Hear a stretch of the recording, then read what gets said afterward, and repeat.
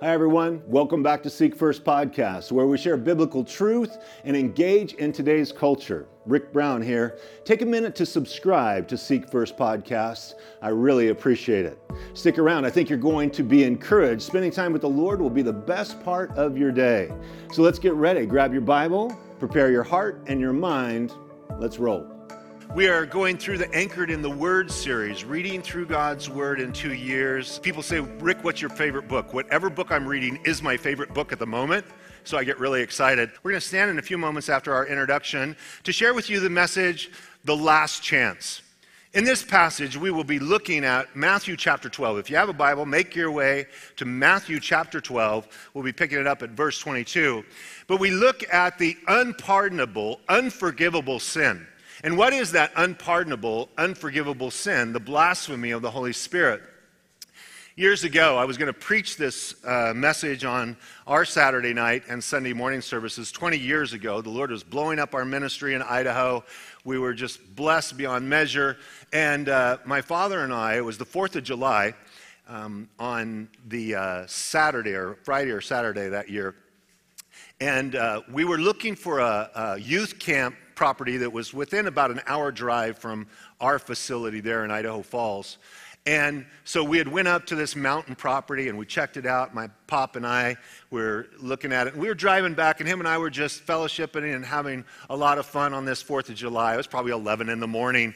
And we see up in front of us, probably maybe a quarter of a mile, just this poof, this cloud of smoke on the freeway. And we were both startled by it because we couldn't see what happened. We just saw this smoke. And as we rolled up on the scene, my dad and I were the first ones on the scene of a head-on collision at 70 miles an hour. And the equivalent of hitting a brick wall at 140 miles an hour, 170 miles an hour, a Chevy Tahoe with 8 people in it. And a couple in a Dodge Ram truck for a four-wheel drive. And they had hit, and the entire front of their vehicles were just smashed all the way back to the windshield. And my dad and I knew just what we were going to see, but I jumped out of the rig and I checked on the couple. They were seat belted in, and they were just white as a sheet with shock. And we called 911, and it appeared that both of their legs were broken, but they were in their seat belts and airbags, and so they were going to be all right. So I went over to the next vehicle. And I started with the driver, and there was 5 people dead. So I went from person to person, checking for a pulse, seeing if I could help, and crawling into the vehicle, seeing if I could help. And there was one. The 6th person was probably about 15 minutes away from dying, and the death throes really, really tragic, very gut-wrenching. My dad was following me around about 10 feet behind me, and all I could hear him saying, "Oh, Lord, have mercy. Oh, Lord, have mercy." He kept praying over and over again. I came around to the back of the vehicle, and all the windows were blown out of the entire rig. It's just like, but in the back, the window was blown out, but there were 2 12-year-olds in the back. And I still remember their names. It was 20 years ago. It was Henry and Deanna. And they were 12-year-olds, and I looked at them to see if they were harmed, and I began to talk with Deanna. And Henry's femur was broken, quite obviously. But then as I looked from the back, you see, in the driver's seat was Henry's dad, mom, and little sister. They were all dead. And in the next seat, Deanna's mom and sister and aunt. The aunt was soon to die. She died just on the way to the hospital. And Deanna said, because the way that they were in there, they were surrounded. They were a Vietnamese family that ran a nail shop, fingernails. And they hadn't taken a vacation in like 5 years. They were meeting other family members in Yellowstone and coming through our neighborhood, going to Yellowstone. And surrounding these 2 12-year-olds was 5-gallon buckets of rice and frozen fish. And it's like, worked like airbags in the back for these kids. And Deanna, because of the way that they were seated in there, they could see all of their loved ones that had just passed away.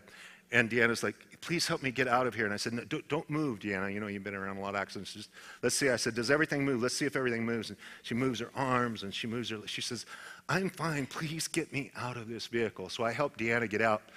And this is one of the most mind-blowing things. When you hit at 70 miles an hour head on, Deanna's pants, she was unharmed from head to toe. But from her hips to her ankles, her seams in her pants were blown out from the force of like her pants almost blew right off her body. It was amazing that she was unhurt. And Henry had to stay there. His femur was broke, but Henry just became an orphan in that accident. I went the next day to the hospital. I was there to the emergency workers and kind of handed things off, and got back in the vehicle. Really just almost like, felt like somebody just punched you in the gut. Like it was just so overwhelming that to come on a scene of death like that and to, be feeling for pulses. I went to the hospital the next day to see him, see if they're, how's Deanna doing? She was telling stories. It was like, everybody copes with things differently.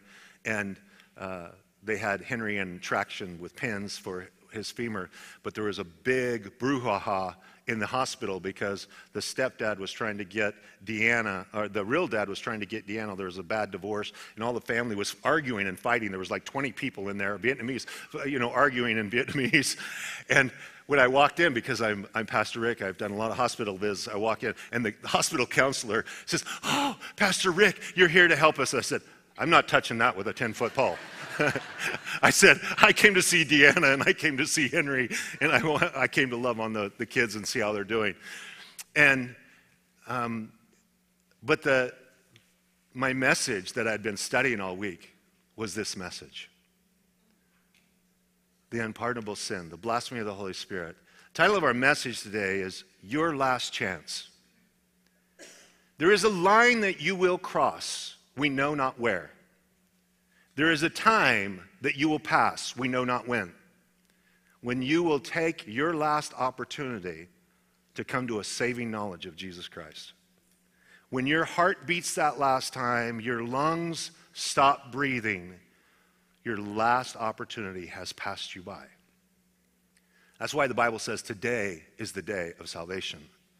You don't know if you get tomorrow, you don't know if you get next week, you don't know if you get next month. Let's stand together and read this passage that Jesus shares with us some startling revelations about the unpardonable sin.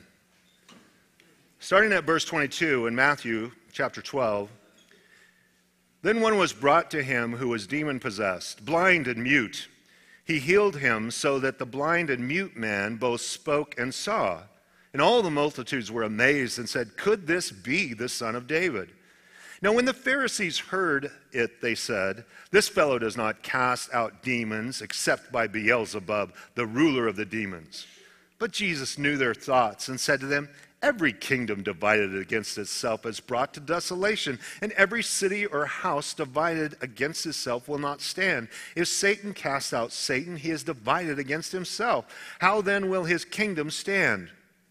And if I cast out demons by Beelzebub, by whom do your sons cast them out? Therefore they shall be your judges. But if I cast out demons by the Spirit of God, surely the kingdom of God has come upon you. Or how can one enter a strong man's house and plunder his goods unless he first binds the strong man, and then he will plunder his house? He who is not with me is against me, and he who does not gather with me scatters abroad. Therefore I say to you, every sin and blasphemy will be forgiven men, but the blasphemy against the Spirit will not be forgiven men. Anyone who speaks a word against the Son of Man, it will be forgiven him. But whoever speaks against the Holy Spirit, it will not be forgiven him, either in this age or in the age to come. Father, we ask now that you would open our hearts, open our eyes, that we would see wonderful things from your word. In your grace, Lord, draw people to yourself. In Jesus' name, amen. Amen. You may be seated. The first glimpse we get in this story, which elicits this whole issue, because the envy of the ministry of Jesus by the Pharisees and the Sadducees was off the charts. And when Jesus, as we see this growing faith, he heals a guy that is both blind and mute. Now that would be something, wouldn't it? You see a 20-year-old, he can't see, he can't talk. Jesus prays for him, heals him, and now he can see and he can talk. I mean, it would blow your mind. And so the audience now has growing faith because they're listening to Jesus declare the truth, and they're watching him display his authority of power to heal people. And it says in verse 23, all the multitudes were amazed and said, could this be the Son of David? Which is a euphemism for the Messiah. They were waiting for the Messiah. They're like, could this be the Son of David, the Messiah of Israel? And they had faith growing in their hearts. They had this groundswell, those seeds that had been planted by God's word as Jesus declared it to them, now is beginning to grow and blossom, and they're actually speaking with their mouth. That's how you know faith is growing. The Bible says, I believed, therefore I spoke. You know, you sincerely do not believe something until you will say it with your mouth. Because, you see, it's with the heart that you believe unto righteousness, but with your mouth, confession is made unto salvation. The heart and the mouth are connected. Out of the abundance of the heart, the mouth speaks. And so the evidence that they're drawing close to the Lord in faith, the multitudes are ever getting closer to the Lord, but the religious leaders are seeing all the same miracles with a different reaction. The same sun that melts wax can also harden clay. And for them, their hearts are made of clay. And it's as if it's in the fire of the furnace of a potter, getting harder and harder with every miracle, every message that Jesus is declaring. And it's this that begins to push them towards going down the road of the blasphemy of the Holy Spirit by the words that they speak. Just like the people saying, could this be the Son of David, was evidence of growing faith. Their declaration, as we see here, their growing rejection in verse 24, when the Pharisees heard it, they said, this fellow does not cast out demons except by Beelzebub, the ruler of the demons. Beelzebub is the ruler of the flies, another name for the devils, for Satan. And so they're saying he's casting out demons by Beelzebub through the power of demonic forces. To smear people's character so people will stop listening to them is as old as humanity and Satan himself. This is the way it works. This is the way it works on social media, right? It's smear and fear. They want to smear you. If you're a Christian and you love Jesus, then you're a homophobe and you're a bigot and you're all these different things. None of it's true, but that's how they try to shut you up. And this is how the Pharisees are trying to stop those who are trying to declare faith and go towards the Lord. They're trying to get in their way and be an obstacle by demonizing Jesus. When I was a young Christian, a Calvary Chapel started in my hometown or close to my hometown. And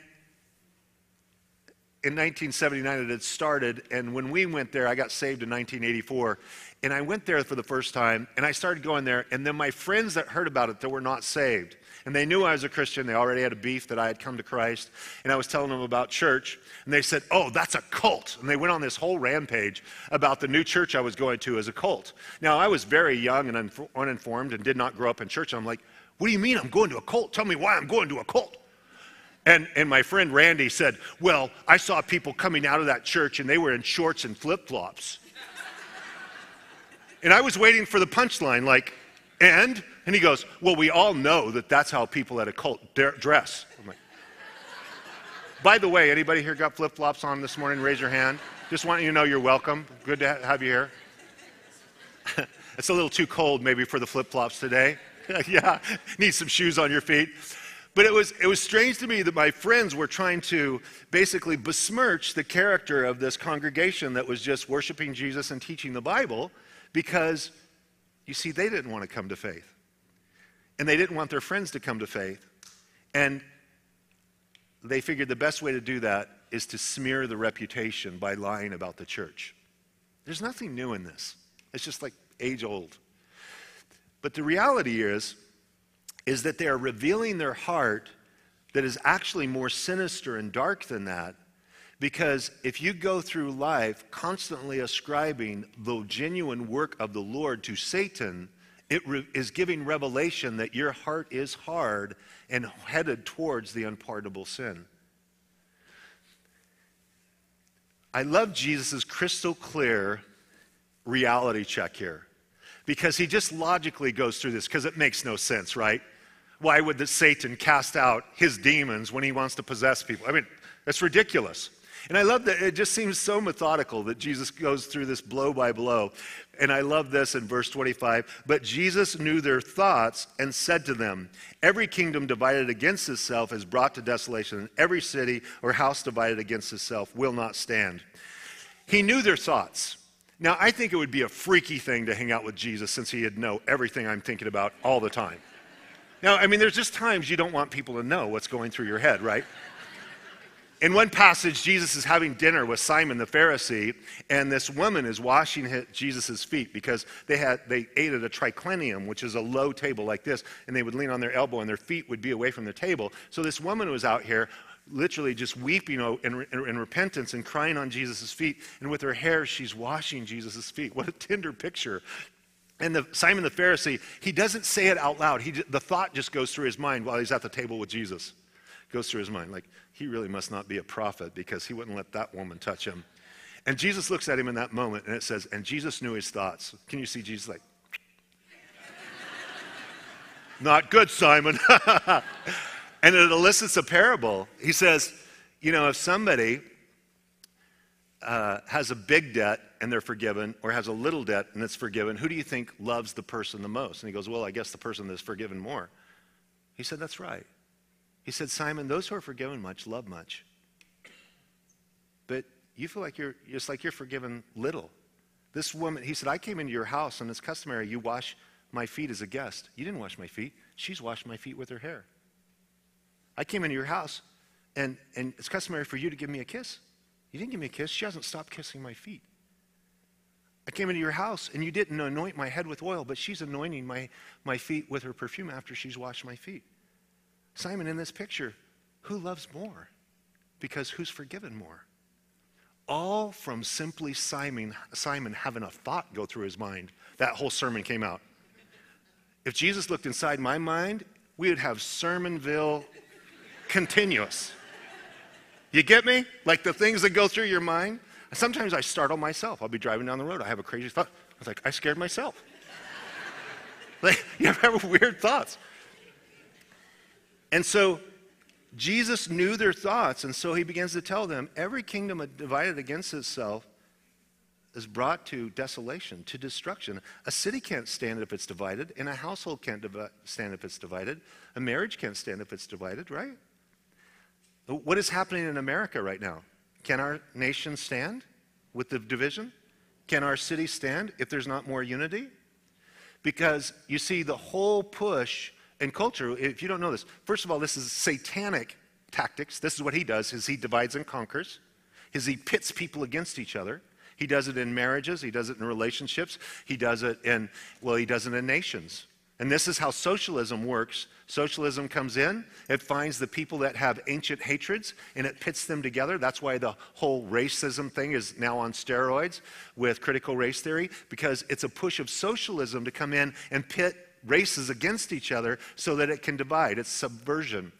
And so this is psychological operations. This is what nations do all over. They just come into a city. If they want a capital to fall, they come in and they find all the factions that are against each other. Then they have the agitators that fire all those people up. And pretty soon you have a nation fall. And you have a coup or whatever takes place.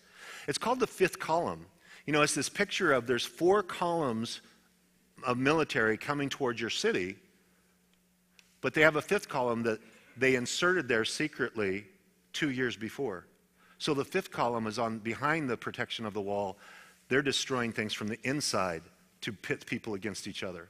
Realize this is just satanic tactics. Jesus reveals all of it to help us out.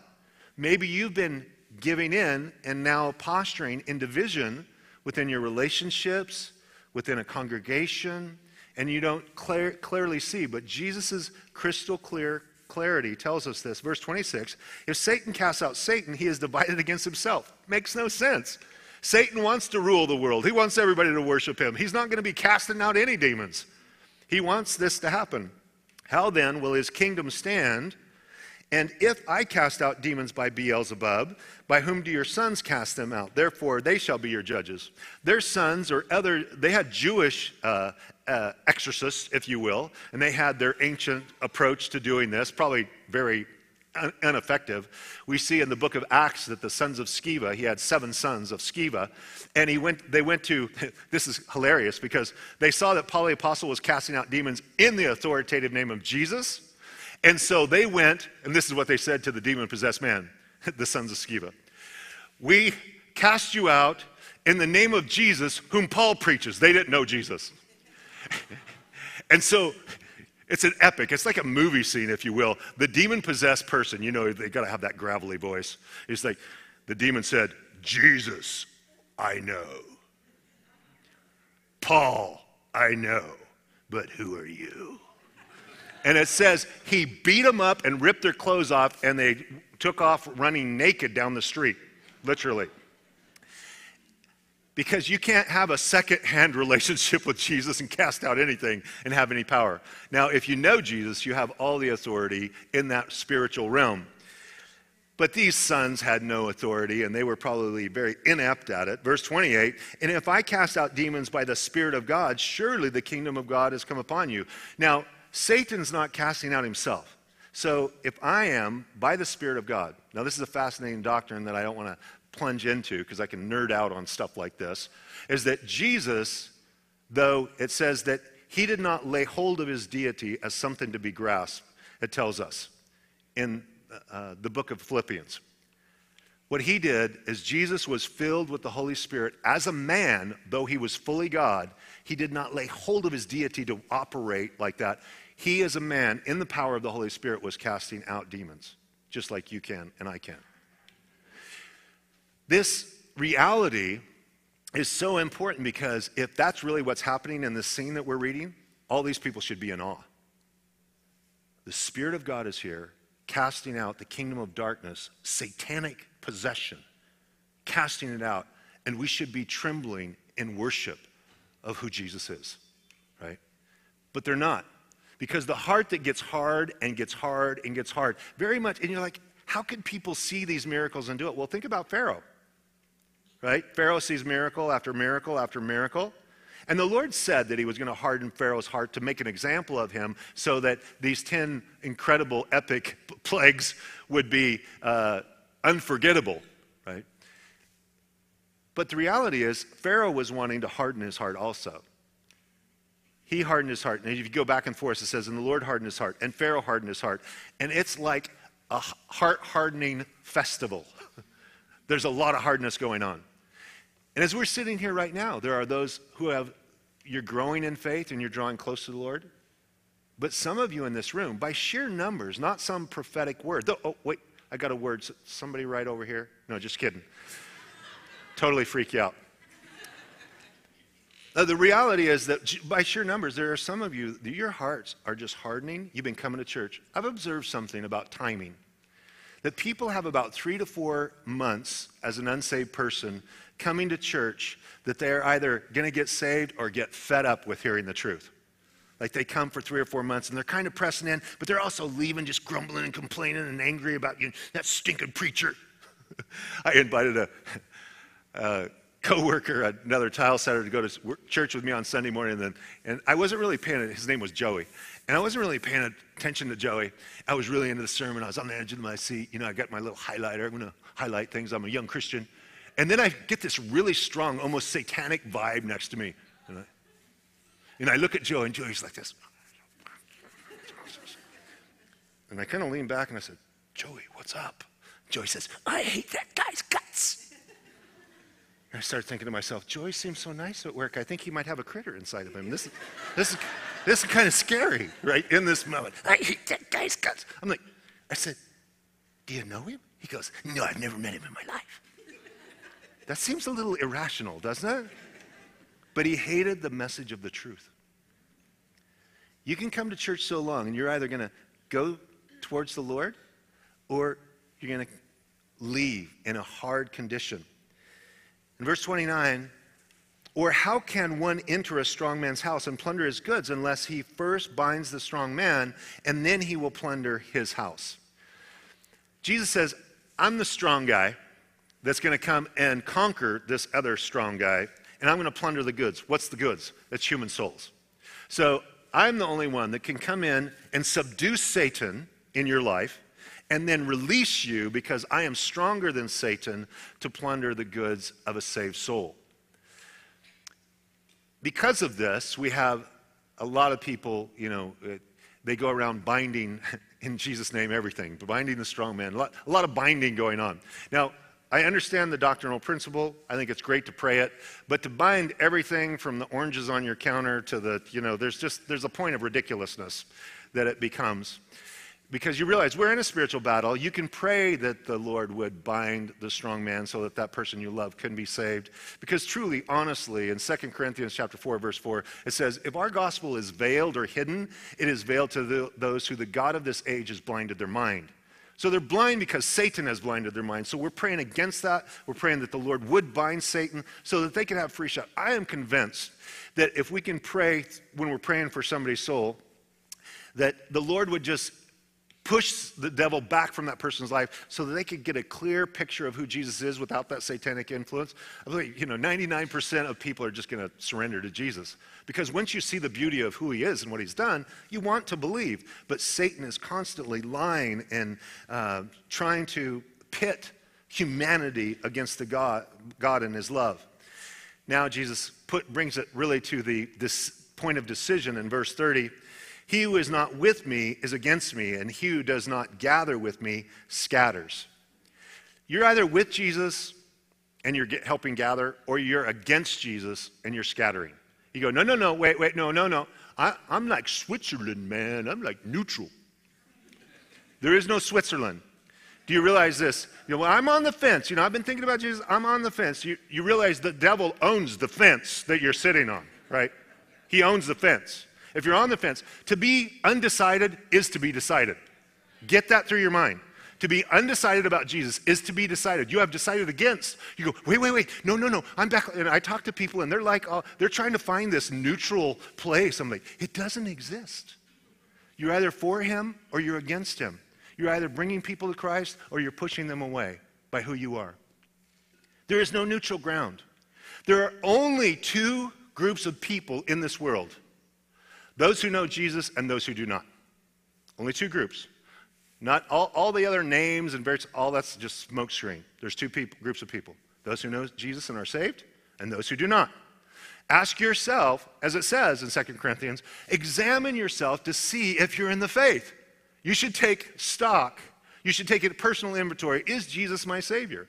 Have I made that decision? When did I make that decision? And it blows my mind, though the majority of people can only handle so much of church, 3 or 4 months when there's, going forth. Other people can figure out how to turn it out.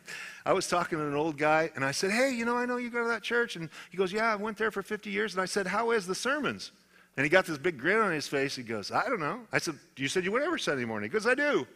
He goes, I go into church, and I'm talking to everybody, and as soon as the sermon starts, I turn off my hearing aids. And as soon as this sermon's over, I turn my hearing aids back on and I talk to the people. It's like a social club, right? Just turn off the hearing aids. I see you back there. You're turning yours back on. God bless you. That's the way to go. Yeah. But this is the startling revelation. All these things are just indicators that they're headed towards this moment. And Jesus now honors the Holy Spirit in a way that we have never seen the Holy Spirit honored in Scripture. For God, the Father, so loved the world that he gave his only begotten Son. Jesus so loved the world that he laid his life down at the cross and then rose from the dead. And Jesus said, if I go to heaven, I'm going to send the Holy Spirit.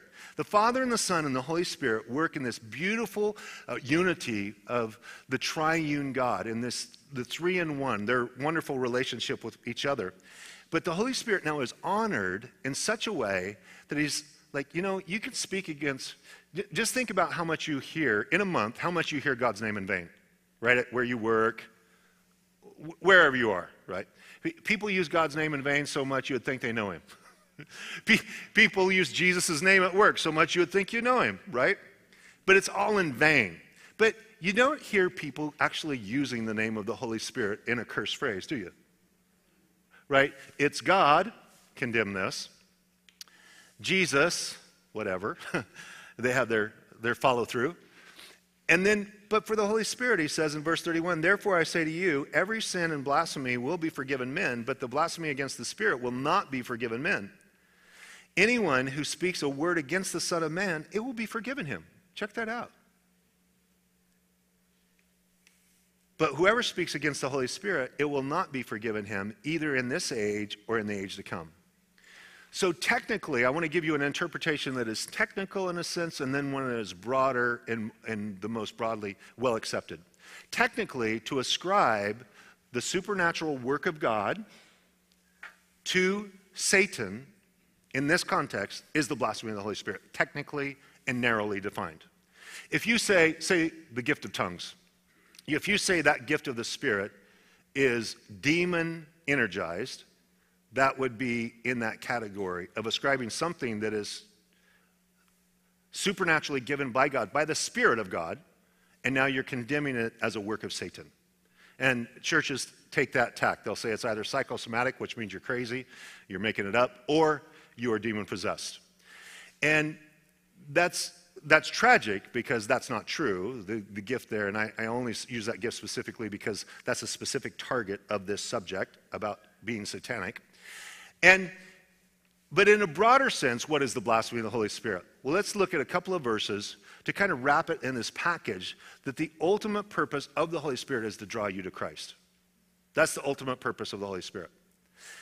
It says in John chapter 16, verse 8 through 11, when he has come, speaking of the Spirit, he will convict the world of sin, of righteousness, and of judgment. Of sin because they do not believe in me, of righteousness because I go to my Father and you see me no more, of judgment because the ruler of this world is judged. Jesus said the Spirit's going to come and he's going to convict the world of three things. First of all, of sin. What is sin? To miss the mark by not believing in Jesus. He convicts us. Hey, we should believe in Jesus. This is what the Holy Spirit wants to do in our hearts. Of righteousness, he says, because I go to my Father and you see me no more. That might seem a little mysterious, but basically what he's saying, of righteousness. This righteousness of the perfect sacrifice that was crucified and rose from the dead is the only one that heaven will accept. And you see me no more. So since that righteousness is the only righteousness, the Holy Spirit is to draw me to Christ, to believe in Jesus, and to identify with the perfect righteousness that's only found in Christ. And thirdly, in judgment, I convict the world of judgment because the God of this world is judged. At the cross, Jesus made a public spectacle of Satan and his judgment against him. Satan has lost his power to condemn us in sin and the fear of death. He's powerless now in the child of God's life.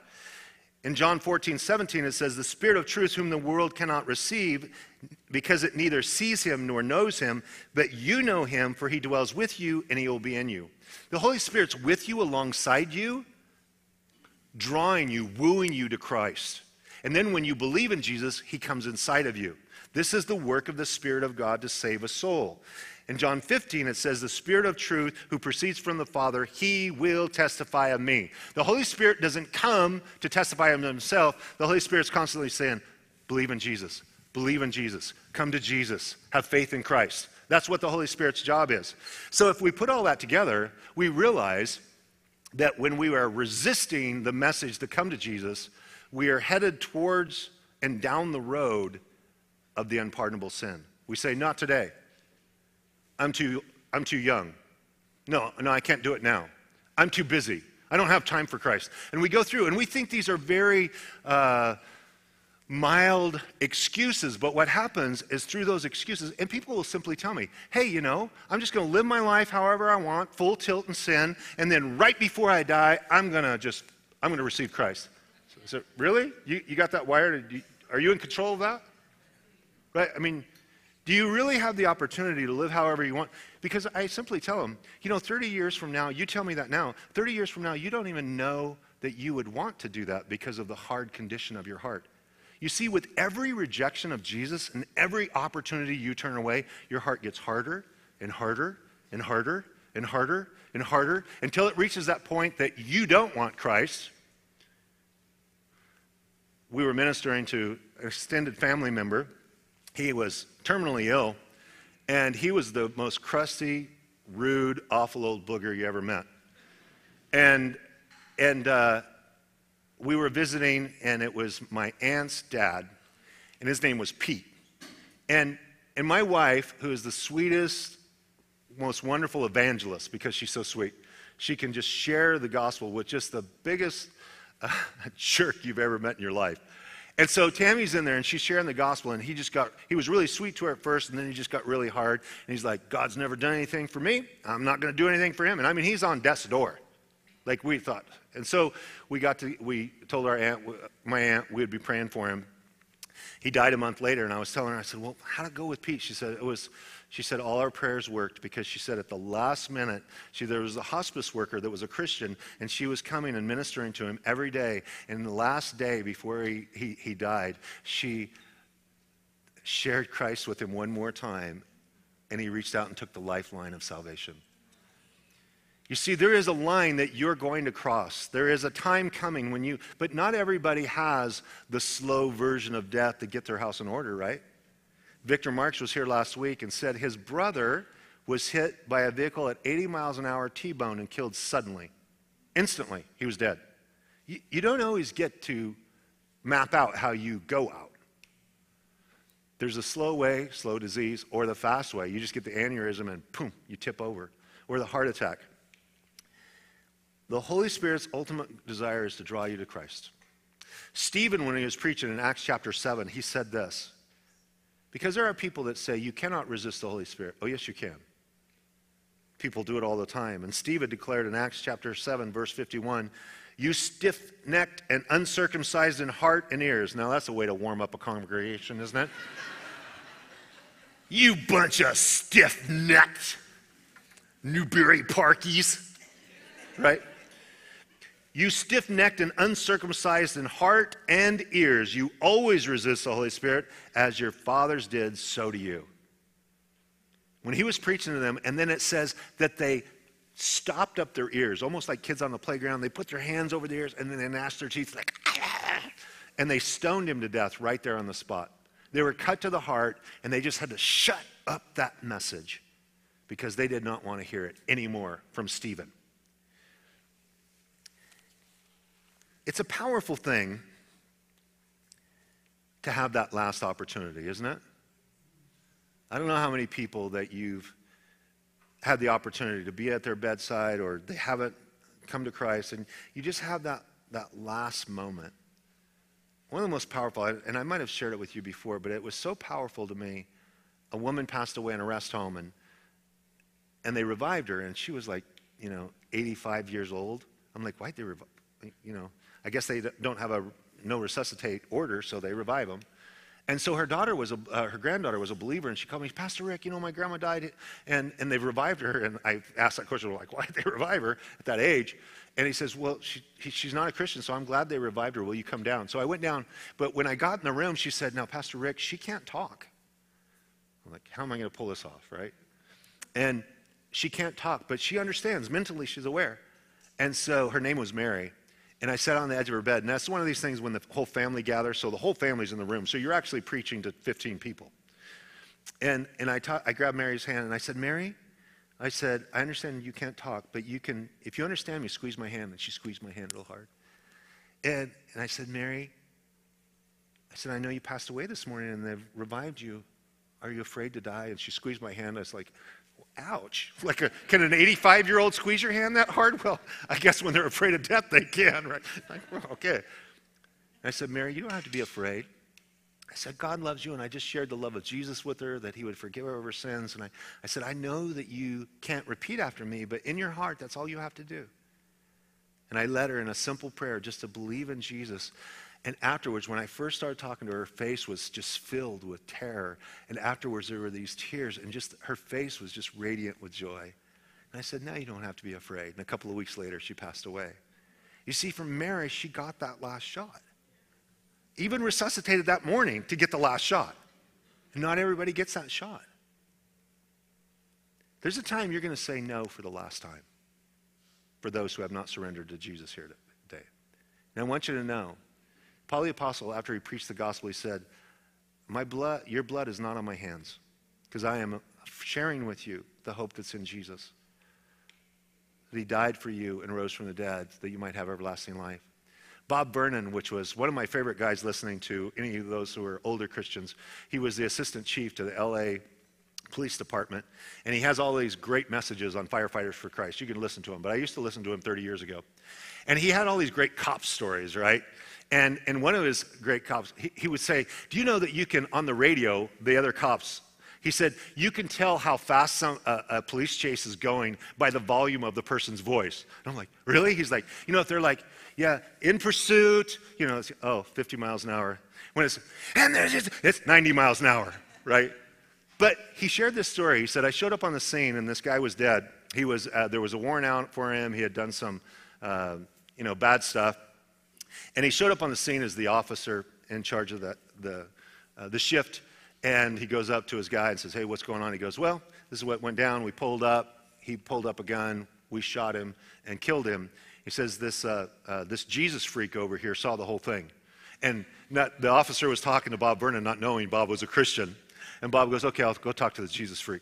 So Bob goes over here to talk to the Jesus freak, and the Jesus freak's like sitting on the curb because he watched and he goes, tell me what happened. He goes, well, he said, sir, I don't know if you believe in God or not, but he said, I'm a Christian. And he said, I came out of this store, and there's this guy standing over there looking kind of ominous about 30 feet away. And the Lord so powerfully said, I want you to go share the love of Jesus with that guy. And he said, I kind of fought against it. I'm like, Lord, I don't want, and he goes, no, I want you to do it. And he goes, okay. So he said he went up, and he shared Christ with the guy, and the guy was very patient. The guy listened to him, and he goes, thank you very much for sharing, but I do not want, I've decided not to believe in Jesus. He said, as soon as I turned away, the cops rolled up, and they jumped out of their car, and this guy pulled the gun, and they shot him just as I turned away. He said, sir, I've never seen God's love displayed to the very last minute of somebody's life like that my whole Christian walk. God loved that man and gave him one more chance. You see, the thing is with sin is that we think down the road we'll do this or that, but time changes you. Time changes you. You're not going to be the same person you are now in 30 years without the love of God. Sin will take you farther than you want to go. Sin will keep you longer than you want to stay. And sin will cost you more than you want to pay. And the ultimate payment you're going to pay is eternally separated from God. And God has done everything that he possibly can to make that not happen. Even hearing this message today is a last-ditch effort, because it's no stretch whatsoever to say 3 to 5 people that are in this room right now won't be here at this time next year. With age, various things, and all that happens in life, 3 or 4, 5 won't be here next year. Some will be gradual, some will be sudden. That's why Paul tells us in 1 Corinthians chapter 5, verse 20, now then, we are ambassadors for Christ. As though God were pleading through us, we implore you on Christ's behalf, be reconciled to God. In 2 Corinthians 6:2, behold, now is the accepted time. Behold, now is the day of salvation. In Revelation 22:17, I love all the different categories that are invited to come. The Spirit and the bride say, come. This is all come to Jesus. Let him who hears say, come. Let him who thirsts come. Whoever desires, let him take the water of life freely. Please, I beg of you, come to Jesus, those who are holding out. For whatever purpose, whatever the obstacles, may the Lord in his grace break it down, that the God of this age that has blinded your minds might be rebuked right now as Jesus, who is stronger than the strong man, binds him, that he might plunder the most valuable thing on planet Earth. The only eternal thing on planet Earth is the human soul. Let's pray. Father, we just ask by your Spirit that you would meet us. I pray for those men and women that are here today and they just don't know what it means yet to surrender to you. And I pray that today that this would be the opportunity. Draw them now, Jesus, by your Spirit. As we close in prayer, I just want to invite you, if you're here, that you would open your heart and pray in the quietness of your own seat to invite Jesus to be the Lord of your life. It's a personal relationship and a simple exchange between two hearts, God's love for you, and as you open your heart to have love for him. Pray with me now. Just repeat in the quietness of your own seat to open the door of faith to your heart. Jesus, please forgive me of my sin. I realize I need you this morning. I surrender my life to you and pray that you would be the Lord of my life. Fill me with the power of the Holy Spirit to give me strength to walk with you. In Jesus' name, amen. If you prayed to open your heart to the Lord, it's a walk of faith. It's that simple. Welcome to the family. I'm glad you came. It's a blessing. Amen. The Bible says when one sinner repents, all the angels in heaven rejoice. So if one sinner in this room gave their life to Jesus, the angels they're celebrating. Amen.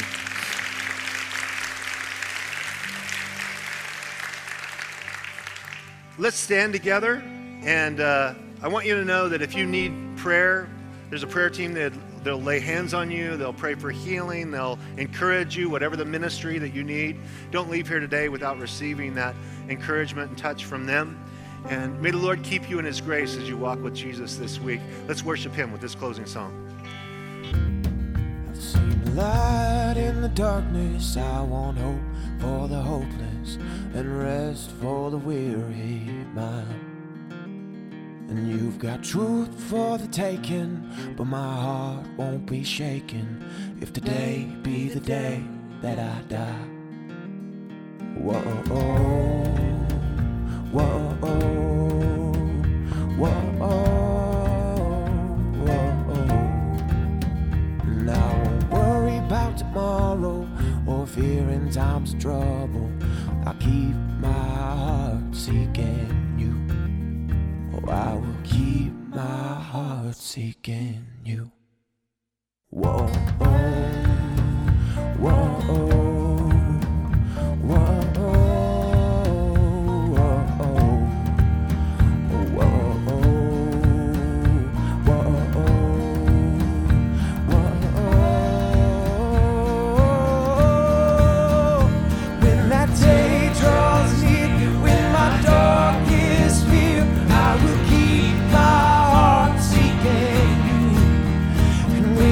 Kingdom comes and your will is done. I will keep my heart seeking you.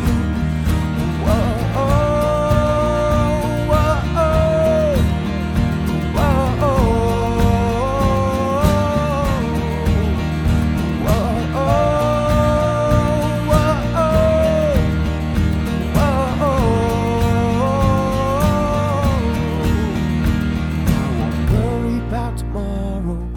fear in times of trouble. I'll keep my heart seeking you. I will keep my heart seeking